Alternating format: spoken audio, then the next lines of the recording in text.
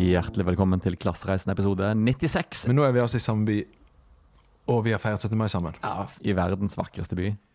Hvorfor vil noen feire 17. mai I en annen by enn Bergen, tenker jeg? Ja, nå var det jo altså 25 varmegrader I Oslo, og her var det det jeg vil kalle en vakker vinterdag I Bergen.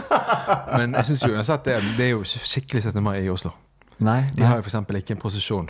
De har bare noen unger som ute og leker I gaten. Ja, vi kaller det tog, og ikke en prosesjon. Sant. Det jeg har tenkt på med å få barn, for jeg jo veldig opptatt av outsourcing. Altså, hvordan kan jeg få folk til å gjøre jobber som de kjedelige drittjobbene for meg? Ja. Og der har jo jeg bare notert en tanke som jeg ikke har fått brukt til noe. Men det med å få barn, det på en måte å outsource det å leve. Du har outsourcet livet ditt til barnet. Ja, nå kan de feste med russen, liksom. Nettopp! Nå kan de gå på byen og liksom gjøre dumme ting. Og kan jeg bare melde meg ut fra alt det styret? Ja, det sant det. Eller se norske filmer på kino. Alle ting du gjør innimellom som du egentlig ikke har lyst til å... Nei, som bare plikt. Sånn, se tømme NRK.no for dokumentarer, for eksempel. Det jo sånn man må gjøre av og til. Det jo glad. Men, jeg tenker litt på det som lekser. Nå kan jeg outsource det til neste generasjon. Veldig lurt. Men hvorfor ikke jobb også, som du begynte med å si?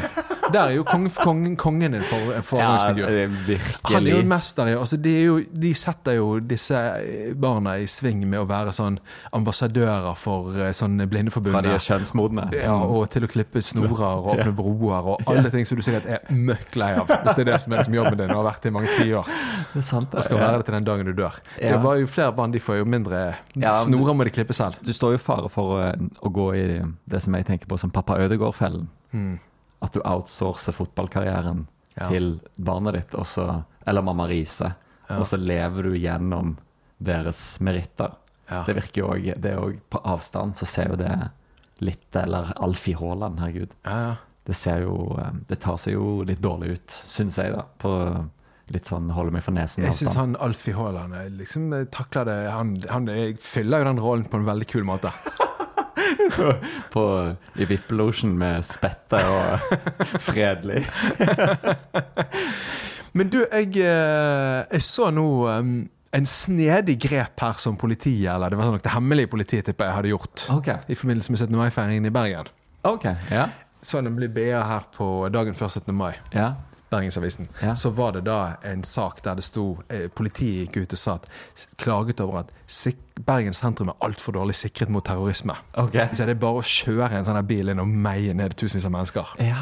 Basically, for å oppsummere artikkelen med litt andre ord. For en hyggelig sånn forhåndssak om 17. mai-feiringen. Jeg synes det var litt skummelt, jeg leste det.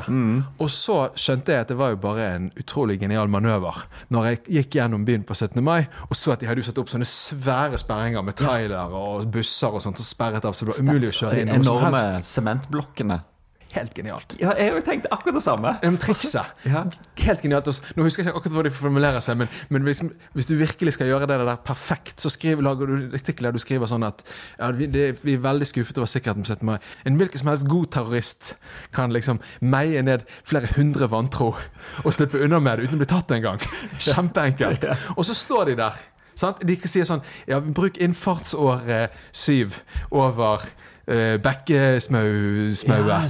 Og der det ingen som passer på I det hele tatt. Og så det jo bare å stå der, gjerne med sånn nett du kan slippe over terroristen når han kommer, sant? Det jo helt genialt å gå ut I lokalavisen dagen før og si det kommer ikke til å være noen kontroll I det hele tatt der. Nei. Veldig lett, sant? Kan du drepe masse vantro, kjempeenkelt. Og så står du klar og kaprer deg da. Ja, faen, du flinkere I sjakk enn meg, så du ser alle trekkene. Jeg ser det spillet, liksom, det hemmelige. Jeg har jo veldig sånt, jeg sier det hemmelige politi, for de forskjellige organer, de har forskjellige navn. Men liksom, vi kaller det hemmelige politi, siden jeg ikke helt vet hvem det som har trukket I snoren her. Sekkebetegnelse. Så jeg sikker på at de kapret en 3-4 stykker her I går. Sant? Pluss noe russ, noen fulle russ. Noen fulle russ. Og en og annen sånn der... stril, så hadde kjørt feil. Ja, det de virkelig vantro.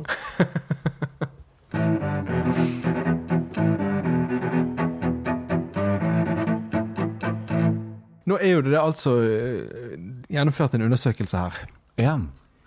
Det du som har gjort den? Nei, det de flinke samfunnsviterne på Apollo-instituttet. altså reisebyrået Apollo, har gjennomført en spørreundersøkelse blant sine medlemmer. Eksperter. Nei, ekspertene hos Apollo har gjennomført en spørreundersøkelse hos sine kunder. Ja, jeg skjønner. Og for å finne svar på det vi alle har lurt på alltid, nemlig hva stjeler folk fra hotellene? Ja, sant. Og da, så jeg sitter på fasit her da. Ja. Men vi kan jo begynne før vi røper den, så kan jo vi dele litt egne tanker rundt det. Hva tror du folk stjeler fra hoteller, og hva har du selv stjålet fra hoteller? Ja, jeg husker jo hva Axel Foley stjeler i Beverly Hills Purk. Er det en eller to? Eddie Murphy. Han stjeler jo de her veldig fine badekåpene fra et sånn ganske kjent hotell i er det LA? Nei, det er Detroit. Eller er det sånn at han er en politimann fra Detroit som kommer til LA? Sånn er det. Og bruker sine street-smarte metoder. Så badekåper er jo høyt opp, men det føler jeg, det tør jeg, det er så lenge siden jeg har tørd, eller liksom ikke de hotellene som har veldig fine badekåper, der står det jo sånn, der henger det jo en lapp når du tar den ut om at denne kan du få lov til å kjøpe i resepsjonen. Ja, da blir den trukket, eller du kan bare ta den når det blir trukket fra kortet ditt, automatisk. Høflig. Ja, det er veldig høflig måte som ikke anklager deg for noe som helst, selv om du kjenner jo et stikk av skyld og skam, bare at du har tenkt, hva skjer hvis jeg tar denne med meg hjem? Nei, jeg har ødelagt et par ting, men jeg har aldri stjålet noen ting. Hva har du ødelagt? En TV som jeg prøvde å få til å spille musikk på et sånn Scoop-nachspiel. Du slo på den for å få den til? Nei, jeg røsket den ut fra veggen for å plugge i noe sånn på et Scoop-nachspiel? Men han var ikke beyond repair liksom på det hotellet. Quality Hotel Tønsberg. Stordalen hotellet på Brygge i Tønsberg. Akkurat. Ellers du hadde jo de her syklene på Ace Hotel i London. De er veldig fine. De fikk jeg veldig lyst på. Men der også følte jeg de jo på ganske sånn snedig vis at de fikk liksom notert grundig ned hvem du var før vanskelig du fikk låne. Vanskelig for mye bagasje nok. Ikke minst. Du må sykle via Frankrike og så hjem igjen. Stress. Men du bodde jo i London i mange år, så for deg så kunne du jo vært liksom, du kunne bare tatt den med hjem.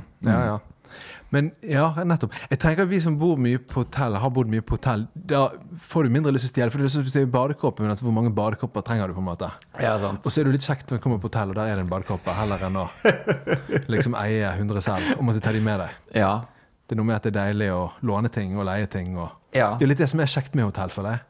Det som er akseptert å stjele er jo ofte shampooer. Med mindre du er på noen veldig gode sånne spa-hoteller, da er det samme greiene igjen. Denne fantastiske dyre designersåpen, den kan du kjøpe i resepsjonen. Men du prøvde jo på det trikset når du drev med Airbnb-utleie. Da tok jeg med sånne små shampooer. Så jeg hadde en pose med 100, bare satte de frem så folk kunne ta de. Ja, men du kjøpte jo noe sånn der som så veldig designet ut, men som var kjøpt på normal. Ja, det gjorde jeg også. Oslo-såpen. Ja, men så hadde de til salgs også. At dette økologiske produktet kan laget av mikro-upstart men det har vi snakket om i tidligere episode. Men det, så når det skjedde for flere år siden, stemmer det. Men det stoppet jo litt med, eller jeg fikk jo liksom en smell for baugen der når det dukket opp noen sånne 2 unge kvinner fra Hongkong som hadde bodd der, og som da spurte nettopp om shampooen, fordi de hadde lyst til å begynne, og de hadde lyst til å kjøpe opp et stort parti man importerer til, og da fikk jeg moralsk dilemma, et ekte dilemma, sånn, skal jeg nå gå og kjøpe liksom 1000 sånne flasker på normal, og shippe det går til Hongkong, og for 100 kroner flasken, og opprettholde i fasaden om at dette her er et eksklusivt produkt, eller skal jeg legge kort opp bord og fortelle dem at det bare var en bløff, dette er ikke et, sant? Ja, det er spennende. Nei, men når det kommer til shampoo, er nok der jeg har gjort noe shampoo-kupp. Ja, ok. Altså, jeg tok faktisk, jeg tok en gang, for du har jo sånne tomme flasker, jeg tror du hadde med din egen shampoo på sånne flasker. Ja. Så du kjøper på Muji. Ja. Sånne tomme flasker. Reise-shampoo-flasker. Der har jeg liksom fylt opp med dyr såpe fra hotell. Nettopp. Det har så utspekulert har jeg vært. Shit, det er det. Og så husker jeg en gang jeg stjal en pute. Ja, oi. Når meg og deg var på klassetur i London med medievitenskap for over 20 år siden. 20 år siden, cirka. Ja. Men var det for det at du skulle ha en Er det Siri som... Det var Siri på Mac'en. Ja. Det var en rar ting å si. Hva sa Siri? Jeg kan ta meg en liten lur når du sier farvel. Så vi har snakket litt om AI det siste, men de har litt å gå på disse AI-ene før vi henger med i vår samtale. Ja, det er jo sant, men det er jo Nei, da husker jeg at da var det sånn, etter en uke med festing, så var jeg så vill bakrus og sliten. At jeg våknet og tenkte, jeg tør ikke å gå angstfullt og frynsete. Jeg klarer ikke å komme opp på denne sengen og bor i et fly. Uten å ha med en pute. Hvis jeg tar med puten og bare har den i ansiktet med det hele dagen, så kanskje det går. Og da jeg gikk gjennom Gatwick med den puten og bare inn i flyet, og så vi videre der. Det var som om du aldri stod. Dårlig samvittighet. Ja. Nei, men hva er fasit? Jo, nå skal vi ha hva folk stjeler. Ok, nå fant jeg artikkelen her. Dette stjeler vi med oss fra hotellrommet. Det er den pressemelding som har gått ut via NTB fra Apollo. Og da sier de altså at 12% har tatt med seg badekåpen, som du nevnte.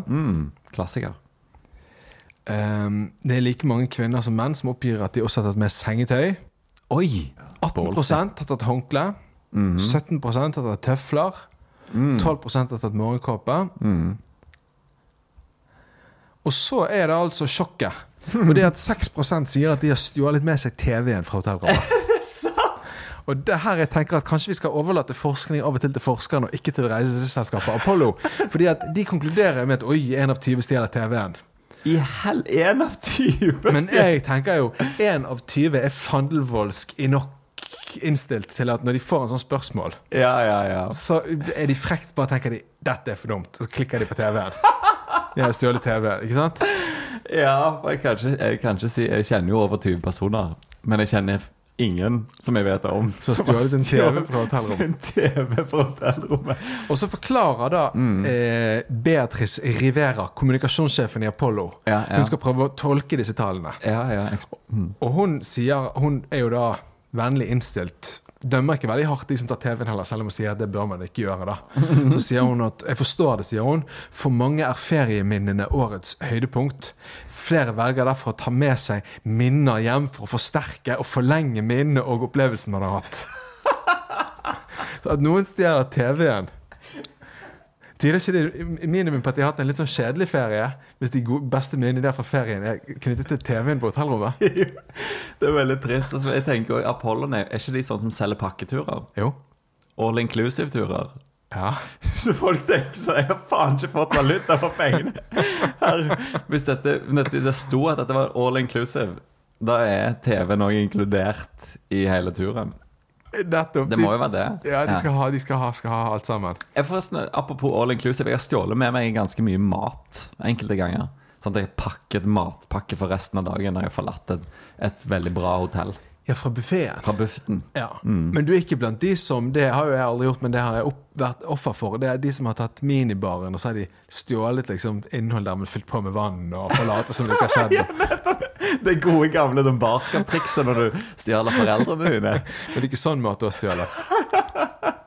Nei, det er jo jævlig mye jobb da, for lite. Kanskje, at du skal liksom stikke en sånn der tynn kanyle ned i vinflasken, og så suger du opp hele vinen, og så fyller du opp med noe solbærsaft. Jævlig trist da når neste mann kommer, og så gleder seg til en halv flaske rødvin på sånt hotellrommet. Jeg har veldig lite lyst til å stjele noe fra hoteller, fordi at jeg føler at det er det som er det fine med, nå blir det litt filosofisk her, men det fine med en reise, det fine med et hotellopphold, det er at det er alltid til låns.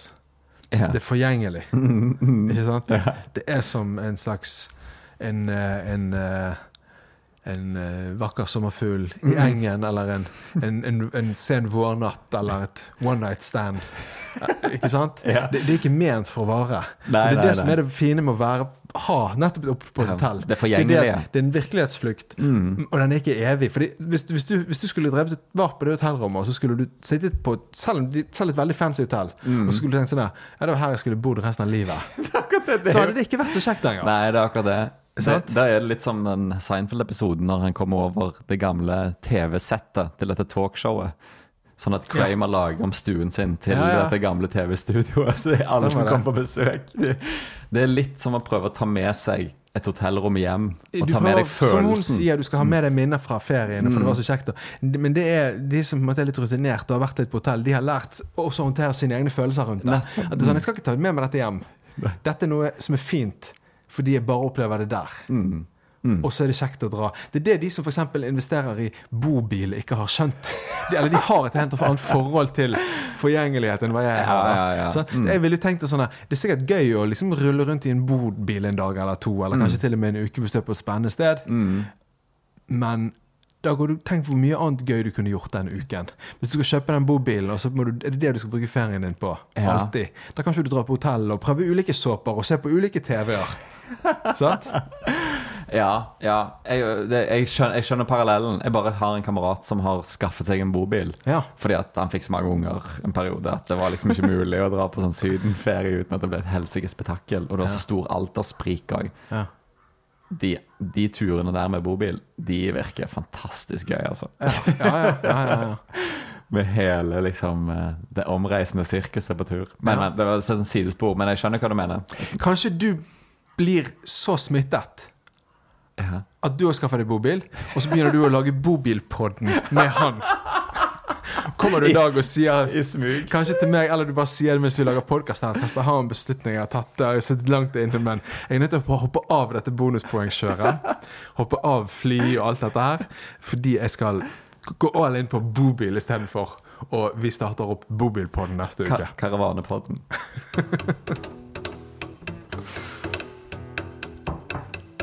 Jeg teaset her forrige episode, jeg kan ikke si forrige uke, for det kom jo litt sånn hultet og bultet disse episodene, at jeg hadde en veldig fin historie om Erling Braut Haaland. Sann historie. Rett og slett et lite skup, som da kom litt sånn inside. Grunnen til at jeg begynte å tenke på det var at en av våre felles referansepodder, Alex og Sigge, svenske podcasterne, de hadde en lang diskusjon for et par uker siden om hvorvidt Erling Braut Haaland var det man på bergensk kaller et klessetryne, eller en fin fyr. Og de snakket om han? De snakket om han, ja. Riktig. Og det beviset de førte da, det var Alex som hadde blitt overbevist gjennom, han fortalte om sin reise fra at han tenkte at han var en jævlig drittsekk, etter at han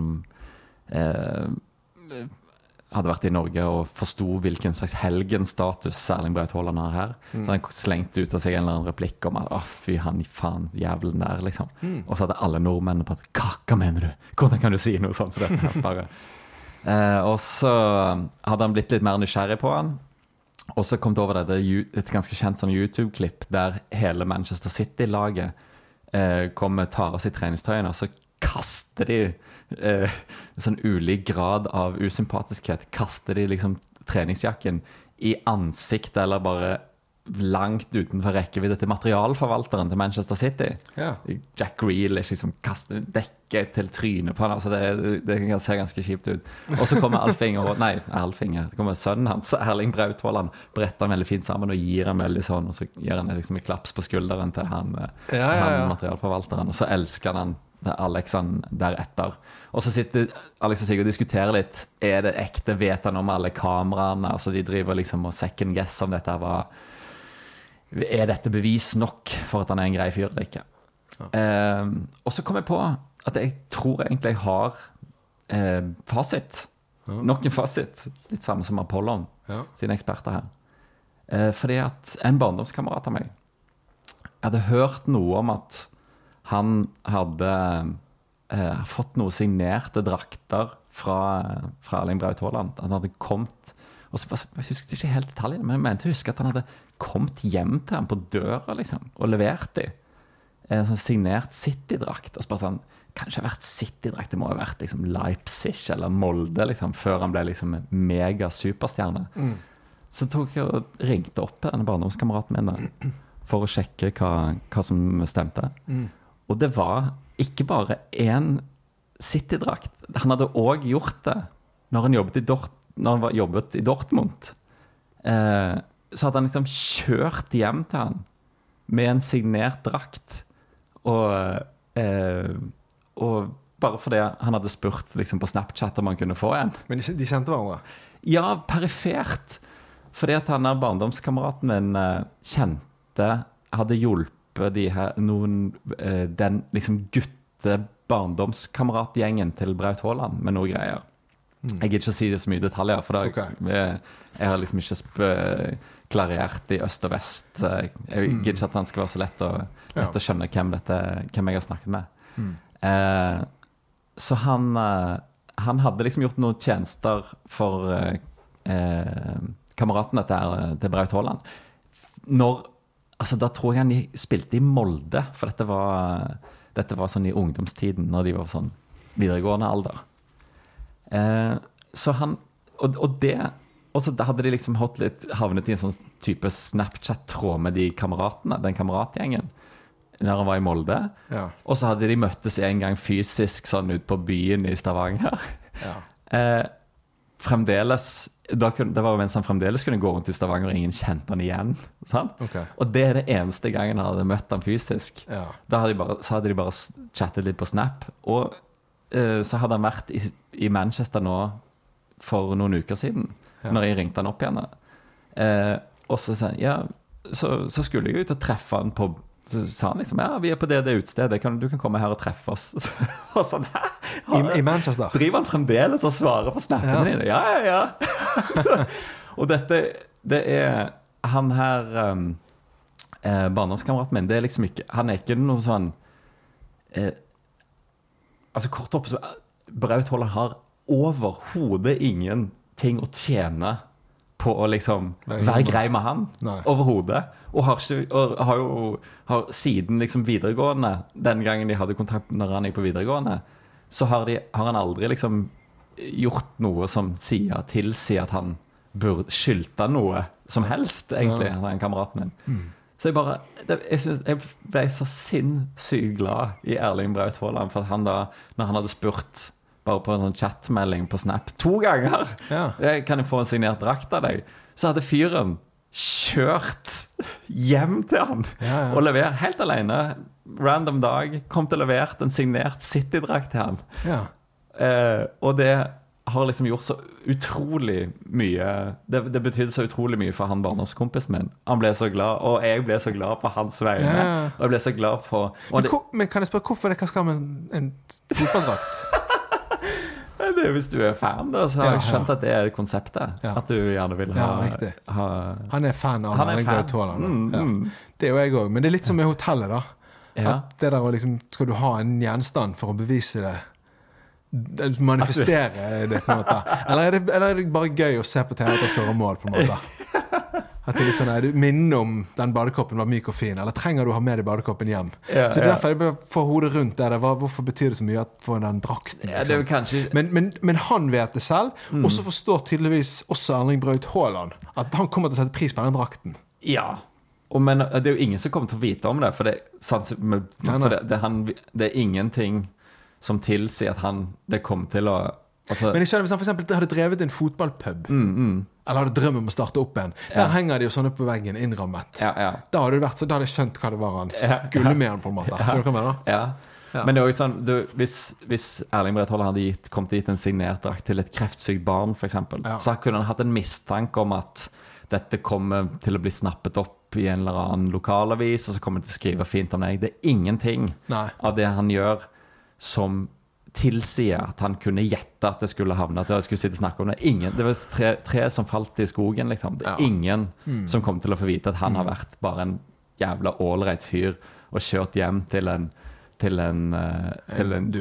random dude som hadde spurt på Snapchat om han kunne få en signert drakt. Det var liksom det er ingen oppside for han, ingen baktanke, bare liksom å gjøre han barndomskompisen min glad, og jeg ble så sinnssykt glad i han når jeg hørte det og forstod omfang, og at han fremdeles drev og svarer på, selv om han kanskje idrettsverden topp 5 superstjerner for øyeblikket, så driver han og svarer på sånn fylle snap-meldinger fra min barndomskamerat. Jeg ble så det så uomtvistelig bevist at han en ganske sånn generøs og varm type som, hvis han kan gjøre noe for folk, så gjør han det litt. Jeg ble vanvittig glad igjen. Ja, det var stas.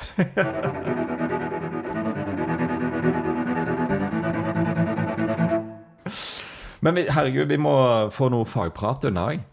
Fagprat? Ja, har du noe? Jeg har gjort et lite stunt da. Det er derfor jeg bare fisket bare litt sånn kjent for seg. Jeg hørte du hadde noe. Du hører det på stemmen min. Ja. For jeg føler jeg endelig er på vei out there igjen i sånn bonus fagprat-sammenheng. Og har liksom gjort noe som jeg ikke ville gjort hvis ikke det var for denne podden. Ja. For jeg skal en rask tur til Stavanger nå på mandag som kommer. Og når jeg da kjøpte, for første så kjøper jeg da ikke Norwegian, men SAS. Ja. Og ikke bare det at jeg skal fra Bergen til Stavanger. Jeg scroller ned på listen av alternativer. Finnes det en rute som går via Oslo?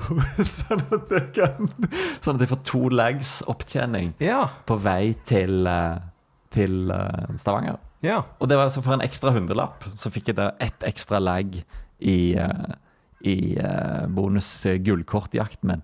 Nettopp. Så det gjør jeg. Og for meg for laget. Ingen årsak. Så kult. Men er det den veien du skal gå, at du går på legs? Ja, jeg kan ikke skjønne at jeg skal klare det på poeng, med mindre jeg... Hvor mange legs har du nå da? Nei, jeg er jo snart på sølv. Hvor langt til du når din tjenesteperioden? Nei, den er jo akkurat begynt. Ja. Da går det fint. Ja. Så du har over 20... Nei, jeg har jo nettopp begynt å fly igjen, herregud. Ja. Men du må ha... Det er ikke det 45 du må ha? 40? Jo. Ja. Så det er litt... For legsveien er jo litt tung å gå hvis du ikke liksom flyr mye i jobbsammenheng og sånt. I perioder der jeg har gjort det, så har det vært nære på. Men jeg har aldri vært der. Jeg har vært på en poengjeger. Ja, spesielt fordi bonusreiser ikke teller, sant? Ja, sant. Ja. Nei, få se. Ja, men det er viktig at du velger en av veiene og går helt den veien da. Ja, det viktige er jo at jeg offer meg for lytterne og ser hva, og så er dette en farbar vei. Men du nytter ikke å offre seg halvveis på begge fronter. Det er 2 veier til målet, sant? Så det er viktig at du velger riktig vei til målet, og så går du all in den veien. At ikke du både samler poeng og legs. Men hvis du hver gang du flyr Bergen, Stavanger får 4 legs, så begynner du å ligne på noe. Absolutt. Av faglige nyheter som er verdt å nevne, så er jo da at dette skjer jo ikke ofte, men SAS har åpnet en ny direkterute til fremmedkontinent, nemlig København-Bangkok.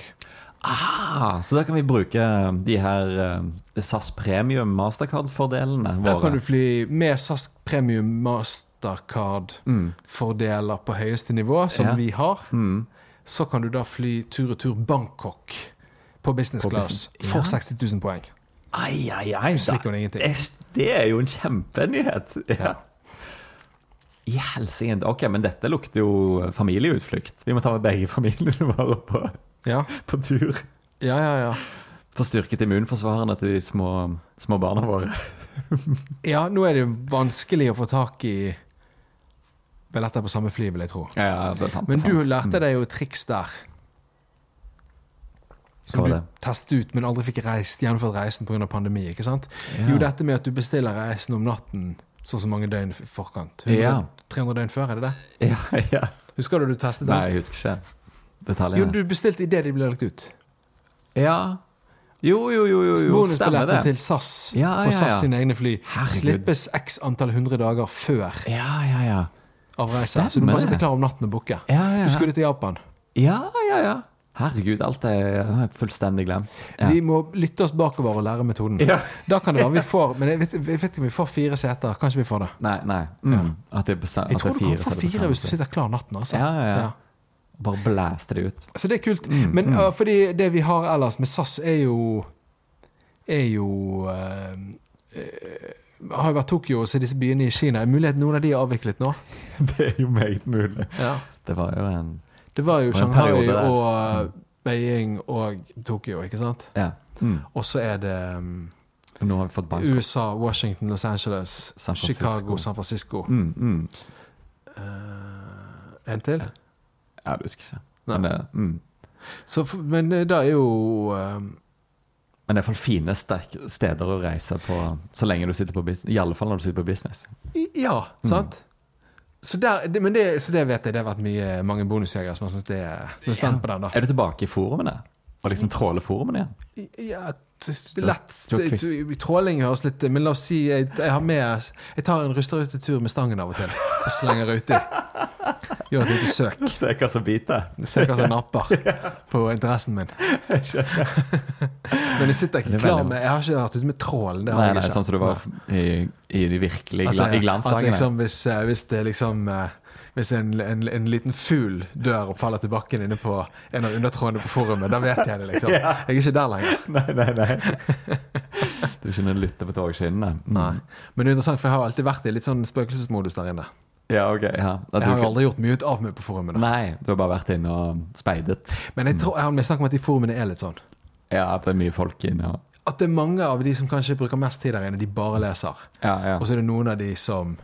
Det er ikke noe sånn... Det er jo litt sånn på en måte på alle forum. Ja, hvis du på ser alle på sånn sosiale medier. Diskusjonsforumet på liksom... Jeg tror nok at det er mange som er inne og leser mye på Kvinneguiden og liksom frider seg og lar seg provosere og får mye underholdning av det som står der. Men som kanskje ikke skriver så mye selv. Nei, det er jo sånn, etter sånne tall om på... Nå bare refererer jeg det til roughly ballpark, hvordan de tallene var strukturert. I hvert fall om det er sånn 5% av Twitter-brukere genererer sånn 99% av antall tweets. Ja. Sånn er det på sosiale medier. Og usosiale medier, som flyforum. Og shit, det der er så interessant. Men det var noe sånn... Jeg husker ikke hvor jeg leste om det, men det var på treningsstudio også. Ja. Altså at det er det samme da, at hvis du går inn på et treningsstudio, de menneskene som er der, er ikke som deg. Nei. Og det er matematikk som ligger bak. Det er de menneskene som til enhver tid er der. Det er folk som er der veldig mye. Så snittet av mennesker som til enhver tid er på et treningsstudio, er ikke det samme som snittet av brukerne av treningsstudio. Nei. Så de som i likhet med deg selv trener 2 dager i uken, de ser du nesten ikke. De er det veldig få av til enhver tid når du er der inne. Men de som er der mange timer hver dag, de er det veldig mange av når du stikker innom. Så selv om de aller fleste som bruker treningsstudio bruker det akkurat sånn som deg, så er det ikke de du ser når du kommer inn der. Så på samme måte, jeg tror nok de aller fleste brukerne av disse forumene er veldig flittige brukere, men det er litt en sånn vesensforskjell der da. Driver ikke for eksempel og er rasende på at noen har latt seg intervjue i avisen om bonuspoeng, som jeg ser at de er der inne. Hver gang du sier noe, åpne kjeften. Men det er forskjell. Flertallet av brukerne synes det er helt greit likevel. Men når du kommer inn på et treningsstudio, så ser du rundt på de folkene rundt deg. I helvete, så mange deilige menn det er her inne, for eksempel med alle disse deilige kroppene. Det tenker du ikke når du går inn på sånn flyforum. Nei, så du si, parallell stoppet der jeg stoppet i stedet, Jeg er enig i det. Nei, men du, jeg har en avtale nå om 7 minutter, som den er en del av et hemmelig prosjekt som jeg kanskje skal fortelle om i løpet av et halvt år. Si at i løpet av et halvt år så kan jeg love at jeg nok snakker om det. Så du bare henger med fremover? Yes. Jeg traff en på gaten i går som sa, podcasten deres, Klassereisen, så synd at dere sluttet med den savner jeg. Jeg sa, vi har startet opp igjen, vi har laget masse episoder hver eneste uke i 3 uker. Hæ? Har dere det? Det visste jeg ikke. Så gi en liten dult i siden til en du vet har lyttet til Klassereisen tidligere, og fortell vedkommende at si sånn, er ikke det gøy med Klassereisen som er begynt igjen, sier du. Det er liksom vårt lille ønske til for disse mai-månedene. Resten av mai. Gjør det hvis du hører på dette. Hvis du har holdt ut til nå, så gjør det. Dult en venn. Dult en venn. Så snakkes vi igjen. Vi poddes!